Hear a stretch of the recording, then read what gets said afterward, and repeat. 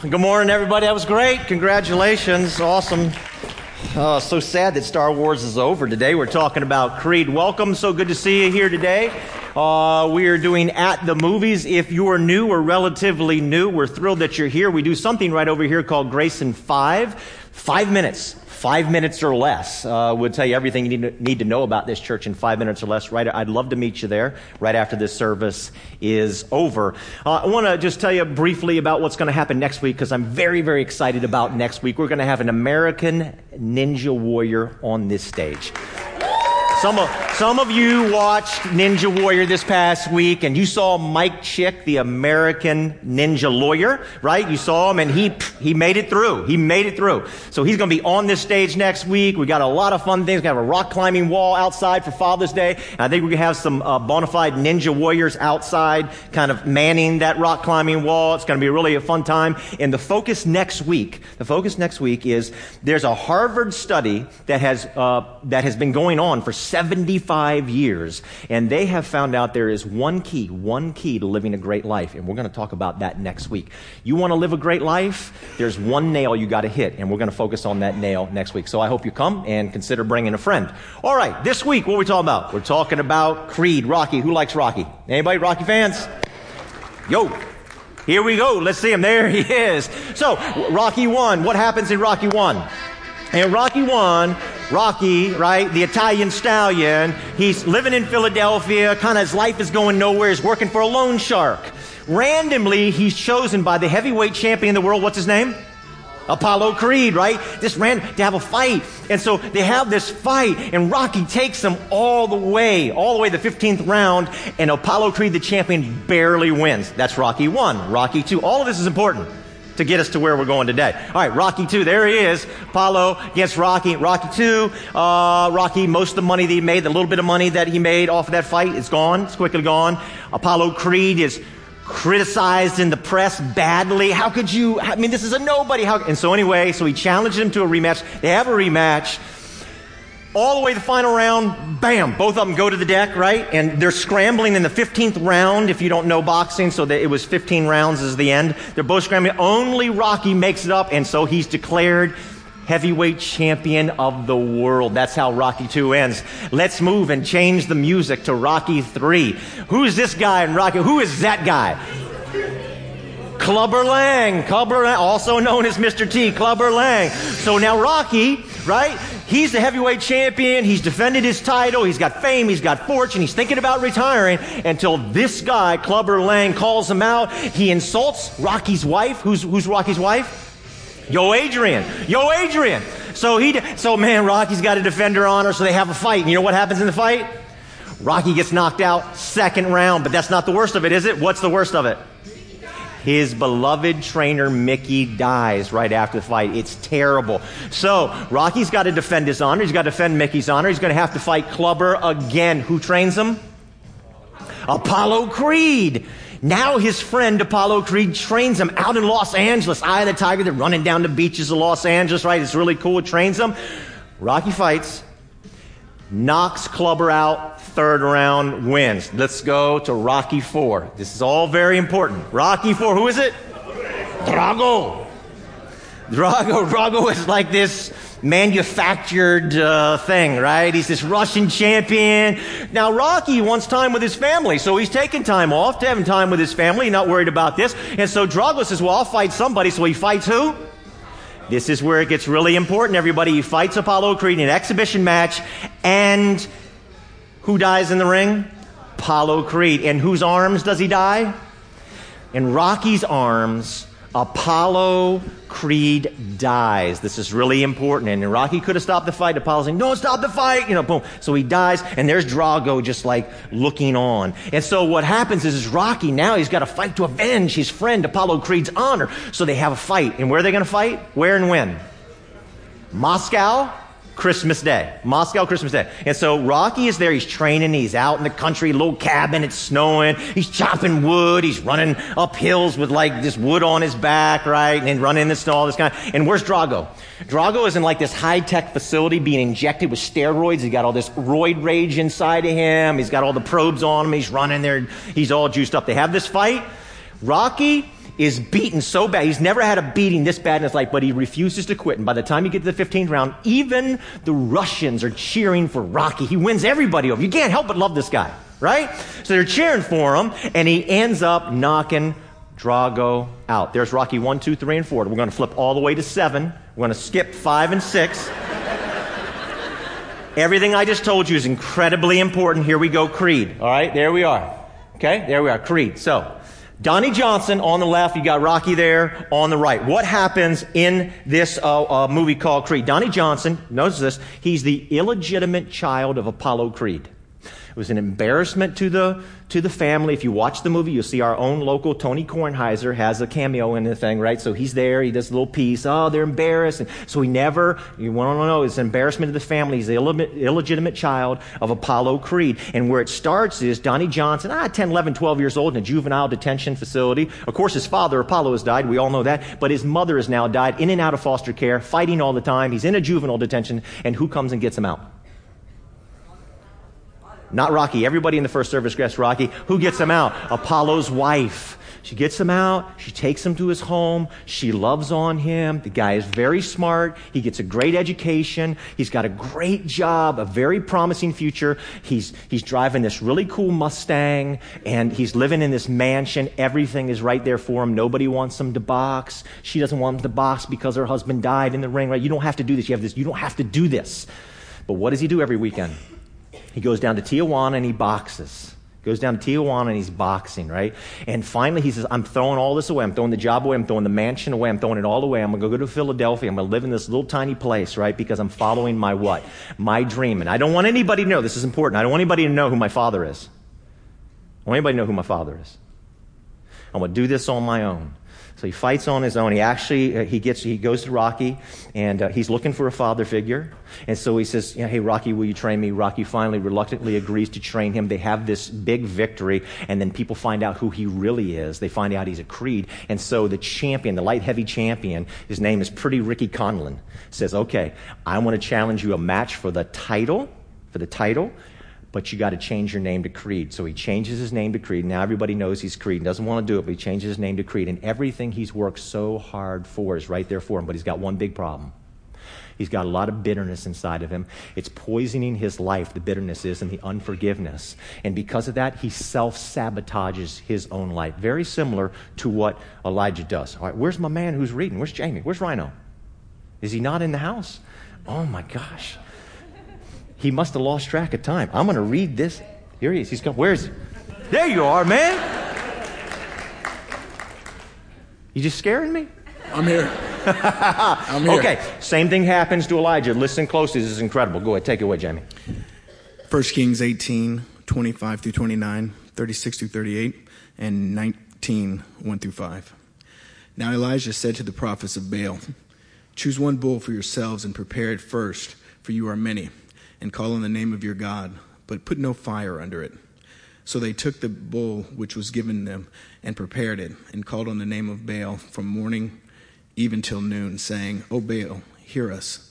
But there was no voice, no one answered. Then they leaped about the altar which they had made. And so it was at noon that Elijah mocked them and said, cry aloud, for he is God. Either he is meditating, or he is busy, or he is on a journey, or perhaps he is sleeping and must be awakened. So they cried aloud and cut themselves, as was their custom, with knives and lances, until the blood gushed out on them. And when midday was past, they prophesied until the time of the offering of the evening sacrifice. But there was no voice, no one answered, no one paid attention. And it came to pass at the time of the offering of the evening sacrifice that Elijah, the prophet, came near and said, Lord God of Abraham, Isaac, Israel, let it be known this day that you are God in Israel, and I am your servant, that I have done all these things at your word.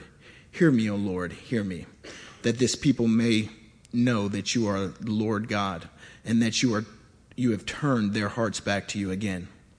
Then the fire of the Lord fell and consumed the burnt offering, and the wood and the stones and the dust, and it licked up the water that was in the trench. And Ahab told Jezebel all that Elijah had done. Also how he had executed all the prophets with the sword.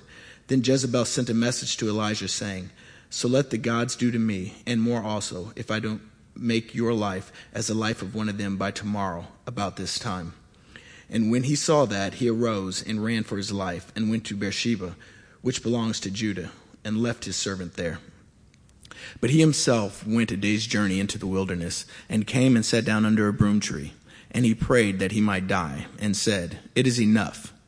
Now, Lord, take my life, for I am no better than my fathers." Then as he lay and slept under a broom tree, suddenly an angel touched him and said to him, "Arise and eat." Thank you, Jamie. We're going to talk about forgiveness today, and what I'm going to ask you to do is to make a very strategic life decision today about forgiveness. It's a very, very difficult thing for most of us to do. And in this world, everyone, from the moment we are born, we are presented with all kinds of opportunities, situations where we're wounded and we're hurt, and it's so easy for our hearts to get filled with bitterness and pain because this life scars us. Some of us more than others, but all of us experience this. All of us have to deal with the pain of being wounded by somebody and dealing and struggling with unforgiveness that is in our hearts. Now, just last night, you think about the stuff that happens in this world, right? Just last night, we just had the worst mass shooting in American history down at a gay bar in Orlando, Florida. 50 people were murdered.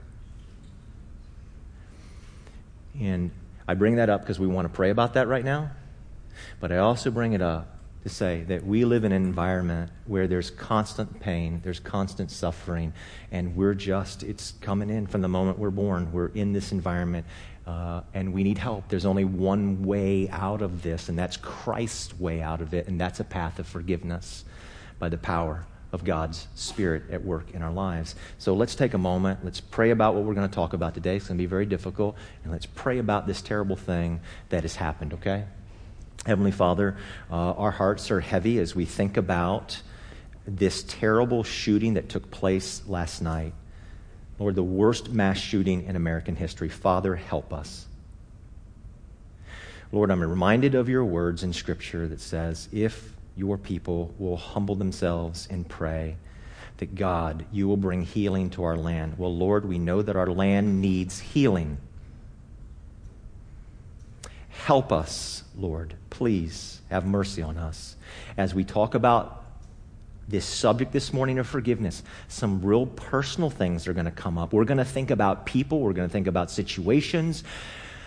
It's going to be really painful, and we need your divine intervention. Because, Father, unless you help us get the poison, the bitter root out of our hearts, we will continue to defeat our own life. We'll sabotage ourselves. Be with us. May your presence be heavy upon this place and each one of us right now, Father, in Christ's name. Amen. I want to say before we're going to totally focus on forgiveness, but I need to address this one thing. I can't help myself.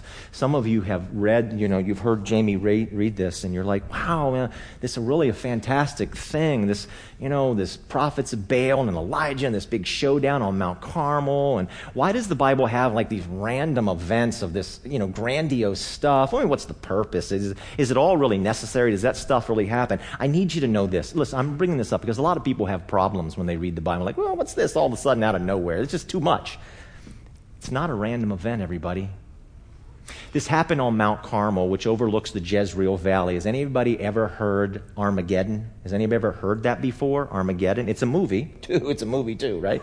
Right? Bruce Willis, am I correct? Ben Affleck, right? Armageddon. Armageddon is the Greek word to Megiddo, the Mount of Megiddo, Armageddon. It's the war to end all wars, takes place in the Jezreel Valley. This is a mini reenactment of the war that will end all wars. That piece of real estate is the most contested piece of real estate in the history of the world. Think about this.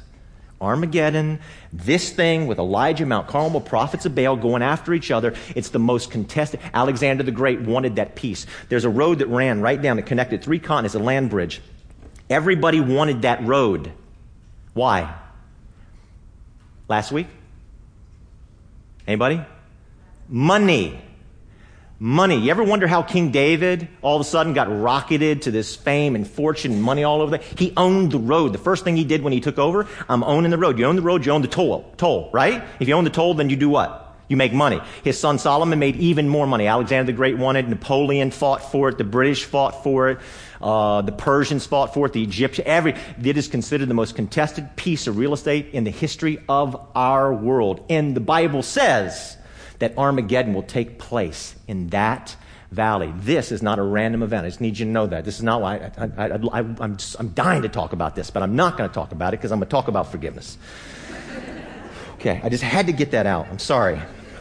All right, rejection is a very bitter pill. So Elijah has this, 3 years of famine. He told King Ahab, and now he has this kind of like this great victory. It's like, I told you so almost moment, right? And so King Ahab, who's like the father, a king in a country, is like a father figure, everybody. So the father figure, and we don't know who Elijah's parents are, his father figure, thank you, Elijah, for doing this. But instead of him doing that, your expectations are everything. You expected something out of your life. You expected something out of your family. You expected something out of your father.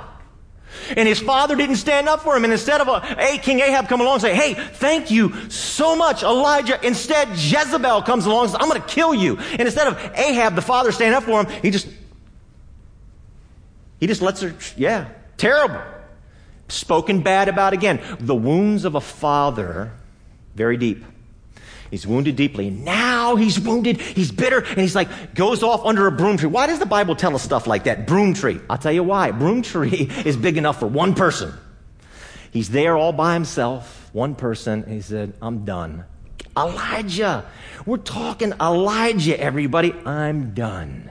I want to die. He's asking God to kill him. Do you think he's depressed? He is very down. We collect wounds in life. Creed, Donnie Johnson, wounded deeply, deeply by his father. Elijah here, wounded deeply. We have a great blessing in our congregation because Robin McDonald goes here. Robin McDonald works for HHS, and she's in charge of the marriage and fatherhood program there. So I called her this past week. I said, hey, Robin, can you give me some stats since you have all the stats? What role does a loving and involved father play? And what role, when a father's not loving and not involved, does it have like this huge, she said, oh my gosh, is off the charts. The impact that it makes. She said, when a father is loving and involved, a person's life significantly just goes better. Life is just better. Everything about life is just better. What happens when they're unloving and non-involved? 5 times the average suicide rate. 5 times. 5 times the average, 32 times the average incarceration rate, and a dramatic increase in depression. Elijah's depressed. A dramatic increase in depression and in anxiety. This is Elijah's big moment. He's ready to throw it all away. Creed, the movie, we're going to look at in here in just a second. It's his big moment. It's his dream. It's what he's been working for. He's ready to throw everything away. Everything that he's worked for, he's ready to throw it all away. He's gone. He has asked Rocky to train. Rocky's trained him. He's got this shot for the title. And then Rocky is diagnosed with cancer after he's made this agreement to fight for the title. And he goes to Rocky. Rocky's a tough guy. Rocky says, I'm not going to get treated because Adrian, my wife, had cancer. She died. I saw that. I don't want to see it again. I'm not going to be treated. And Donnie's like, hey, no. We're family. We're family. Like he calls Rocky his uncle. You got to do this. He's like, I'm not going to do it. And then Rocky says this to him, and this is what triggers him. Think about the triggers that we all have. He says, look, we're not family. I'm just a trainer. I'm just training you. And that causes, that trigger. You think about the arc of your life. You think about the arc of other people's lives, and you see where if we don't get rid of the bitterness and unforgiveness, that we keep making like this self-sabotaging behavior, this self-defeating decisions that we make in life. And he makes on the brink of this, he makes a huge bad decision. Let's watch the clip. Okay, in case you didn't know, that's the last thing you want to do before you get ready to have a title fight. You want to break out in a fight with somebody else, right? When you're training to be the light heavyweight champion of the world and your dream is coming true and you bust out in a fight. Why did he do it? He called him what? Did you catch it? Baby Creed. That triggered him. And I am again going to ask you to make a strategic life decision today. If we don't get the unforgiveness out of our hearts, the things that we collect, we will just keep sabotaging our own lives, and we don't want to do that. So this is exactly what he does here. Now, this next scene I'm going to show you, it's in a jail cell. So Rocky finds out, and he comes to visit. And we made a video this past week that we put up on Facebook. And what I called Rocky in the video was a boxing glove wearing Yoda, okay? Because he just gives this incredible piece of advice to Donnie Johnson. It's fantastic. Now, some of you are going to have a hard time understanding what Rocky's saying. It's okay. I'm very proficient in Rocky language, so I'm going to interpret afterwards. All right, yo? You know what I'm saying? Okay, so let's just watch. It's very good. It's life-changing, actually. Okay, that is really, really good advice. In case you couldn't catch it, he says you've got to forgive him. Who's he talking about? Forgive who? His father. He's deeply wounded by his father. He says you're caught in the shadow. You're limiting your own life. You've got to step out of that shadow. And as long as we have unforgiveness and bitterness, we're just going to keep throwing a wrench in our own dreams and our own plans. Please look at the arc of people's lives. Look at the arc of your life. Do you see and then all of a sudden you make a decision. Why are you making those decisions? Why do other people make those decisions when we have this is a strategic life decision that we have to forgive. It's really important. I'm going to go after one thing in the closing moments here this morning. Okay, just one thing. There's a lot of things we could talk about steps towards forgiveness.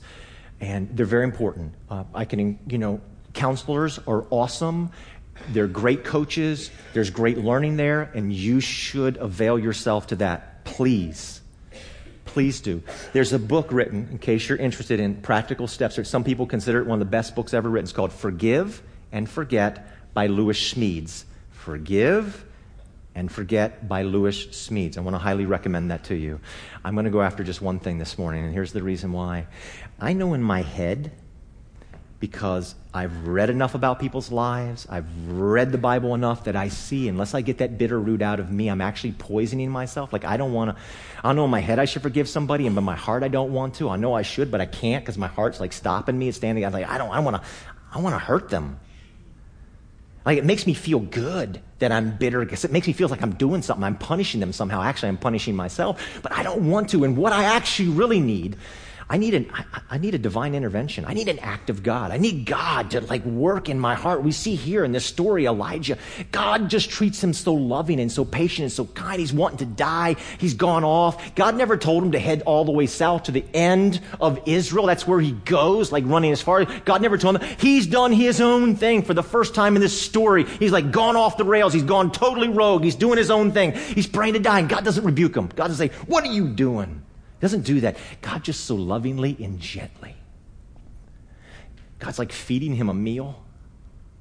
And then God shows up in his power like an earthquake and a wind. But then what happens? This gentle whisper. You should read it in the story. It's amazing. This gentle, and that's like the gentle working of God in our hearts to get rid of that bitter root. Corrie ten Boom. Anybody heard of Corrie ten Boom before? Right? The Hiding Place. Great movie, great book. Nazi Europe, right? World War II. Corrie ten Boom and her family, the ten Boom family, is a Dutch family, and they are hiding Jewish people in their home, and they saved lots of Jewish people in their home for a very long time, and then somebody ratted them out. And when they did, they went to prison. They went to a concentration camp. Her and her sister, Betsy died there. It was a very, very terrible thing. And I'm not going to belabor the point of all the horrific events that took place at that concentration camp. But Corrie was treated horribly by one particular guard there, just terribly humiliated so badly. After the war was over, they got out, and she was actually asked to come to Germany to speak on what subject? Forgiveness. And so she's there in Germany in 1947, actually in the basement of a church in Munich. And she's talking about forgiveness. She knows it in her head. Of course, we got to forgive. There's a dark cloud hanging over Germany. And she speaks and she gets done, and everybody's slowly shuffling out of the room. And she sees this one guy. He's got a big smile on his face. He's coming right at her. Who is he? He's the guard. In her head, she said, yes, I know. Now, she's written about it. She's talked a lot about it. She's no longer living. But you get a lot of viewpoints into what's going on when you hear her talking about it. You see her write about all the stuff that she's feeling in that moment. She said, yes, I know right here I should. But you know what she said? I love her honesty. She said, I hate him. I want to kill him. I just spoke about forgiveness, but this guy, I want to see him hurt and dead right now. And I identify with that so much. In my head, I know it's the best thing. It's the best thing for my life. It'll keep me from sabotaging my own life. It'll keep me going like this instead of going like this all the time. And she looks and she says, oh my gosh. He sticks his hand out. He says, I've received Jesus Christ as my Savior. I found forgiveness. I need to hear it from your mouth that you forgive me. He sticks his hand out. And she doesn't want to. She doesn't want to. And so here's what she does. She just says, Jesus, help me. And then she takes this huge leap of courage. Forgiveness, everybody, takes a tremendous amount of courage. A tremendous amount of courage. She sticks her hand out, Jesus, help me. And then she says this. This is what I want you to hear if you don't hear anything else today. She says, it was like warm oil came down out of heaven and it touched her heart. And without that warm oil, she could have never forgiven. It healed her heart and she was able to let it go. It was divine intervention. It was an act of God. And when I read that story, heard that story, I said, yes, I know it here, but I can't do it here. I need God.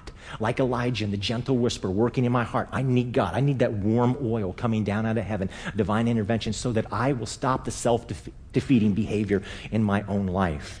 This is what we see happening here in this story that Elijah needs and Donnie Johnson needs. Acts 1:8 says this. It says this, but you will receive power when the Holy Spirit comes on you, and you will be my witnesses. Witnesses for who? Witnesses for Jesus Christ. Who was Jesus Christ? He was a forgiver. He forgave. If I'm going to be a forgiver like Jesus, I need the power of the Holy Spirit, it says, in order to do that. The word power here is the same Greek word we get for dynamite. So we're talking something really, really strong. I need oil from heaven, power from the Spirit to work in my heart. I know it here, but it's not working here. To get the bitter root out of my life. God will help me. Romans 8:26 says the Spirit helps us in our weakness. Helps us in our weakness. Jesus tells this great story in Matthew chapter 18. He's talking about a man who just couldn't forgive. And at the end of the story, he says something so important, everybody. Here's the thing. He says this. Because this man refused to forgive, he's going to be handed over to the jailers who will do what? Who will torture him. You know, when we think about forgiveness, we think about, you know what? I don't want to forgive because I want to keep punishing the other person. In actuality, who we're really punishing is ourselves. And we need to stop punishing ourselves. We need to stop sabotaging our own lives. We need to get the bitterness out because we don't deserve it.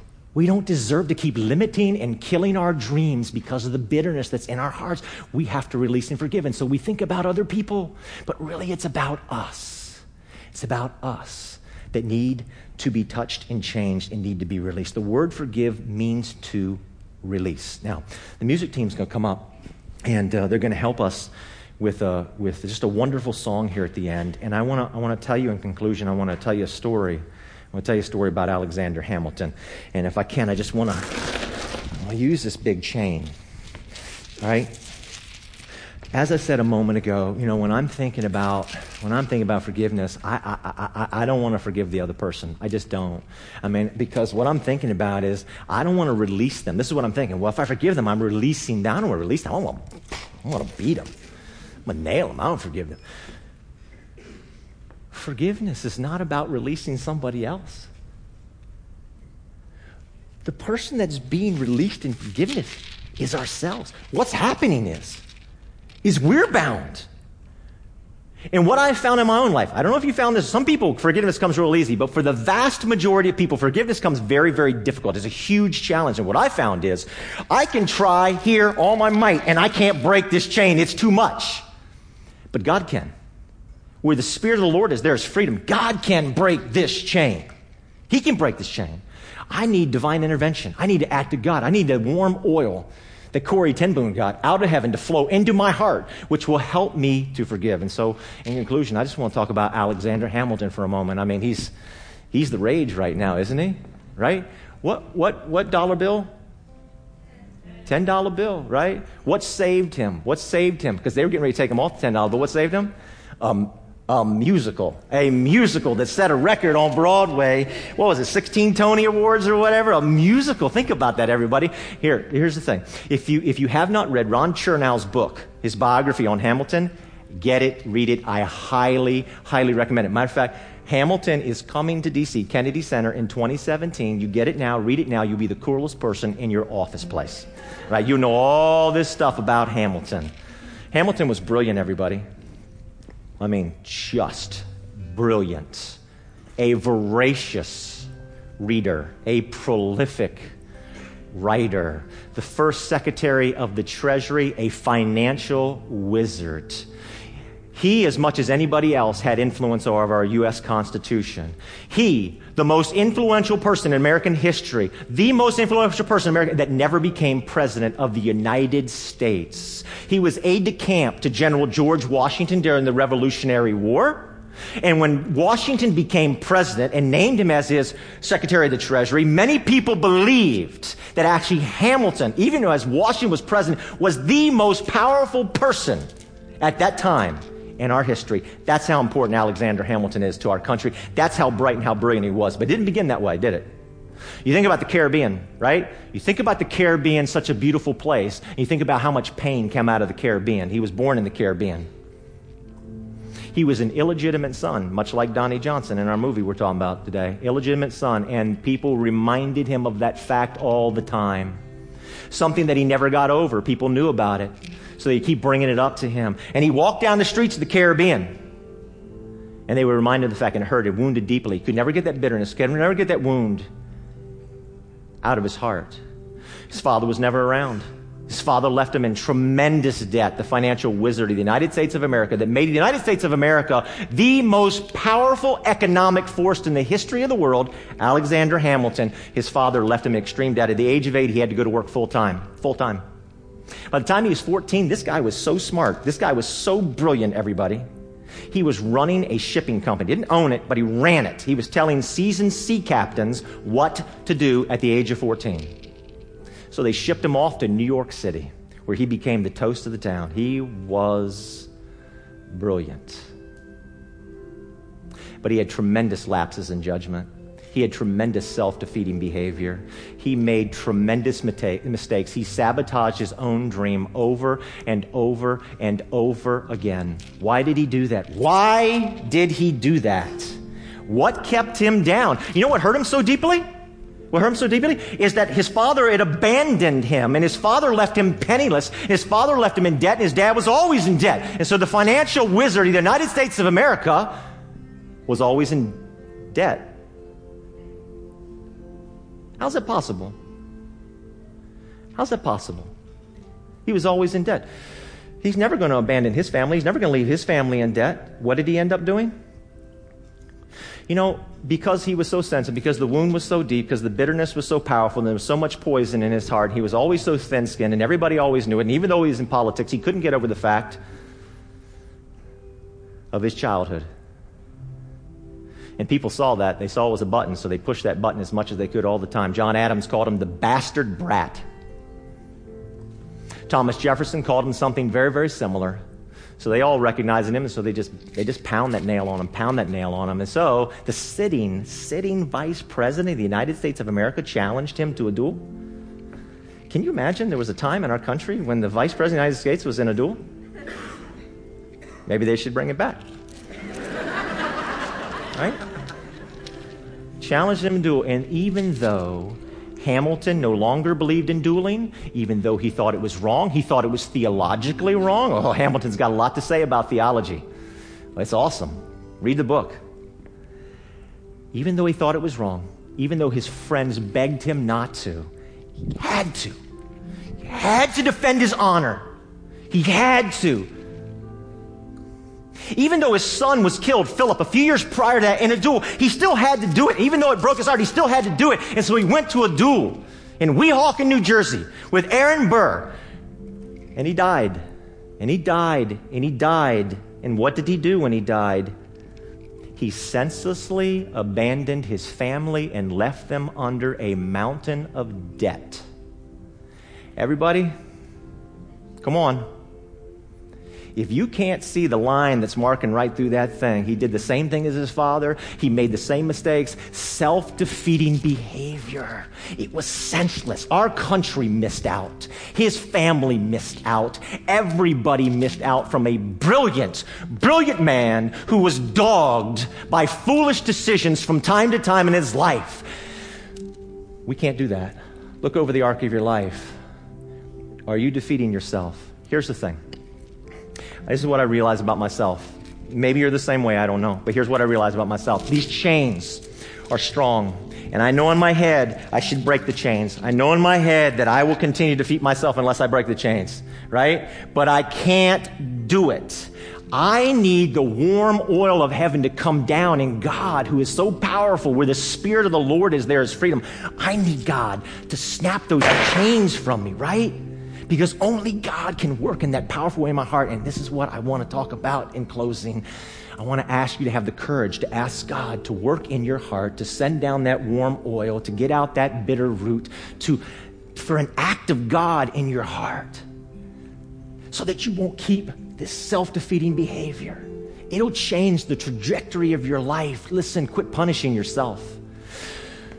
You think you're giving poison to the person who's hurt you when actually you're drinking the poison to yourself. Stop drinking the poison. Allow the Spirit of God to work in your life and to set you free. Let's pray. Heavenly Father, I thank you, Lord, for your word. I thank you for every heart that's in this room. I thank you, God, for what you're going to do in these next moments. Lord, we're asking for the warm oil of heaven to flow down. We're asking that you would work powerfully and gently and lovingly in our hearts, and that you would set us free. And let us become everything that you have called us to be, and stop the self-defeating behavior, Lord, in the name of Jesus Christ. Amen. Thanks for listening to this week's message. Grace Community Church, a church for people who don't go to church, meets on Sundays at 9:30 a.m. and 11 a.m. in Arlington, Virginia. Connect with us anytime at trygrace.org.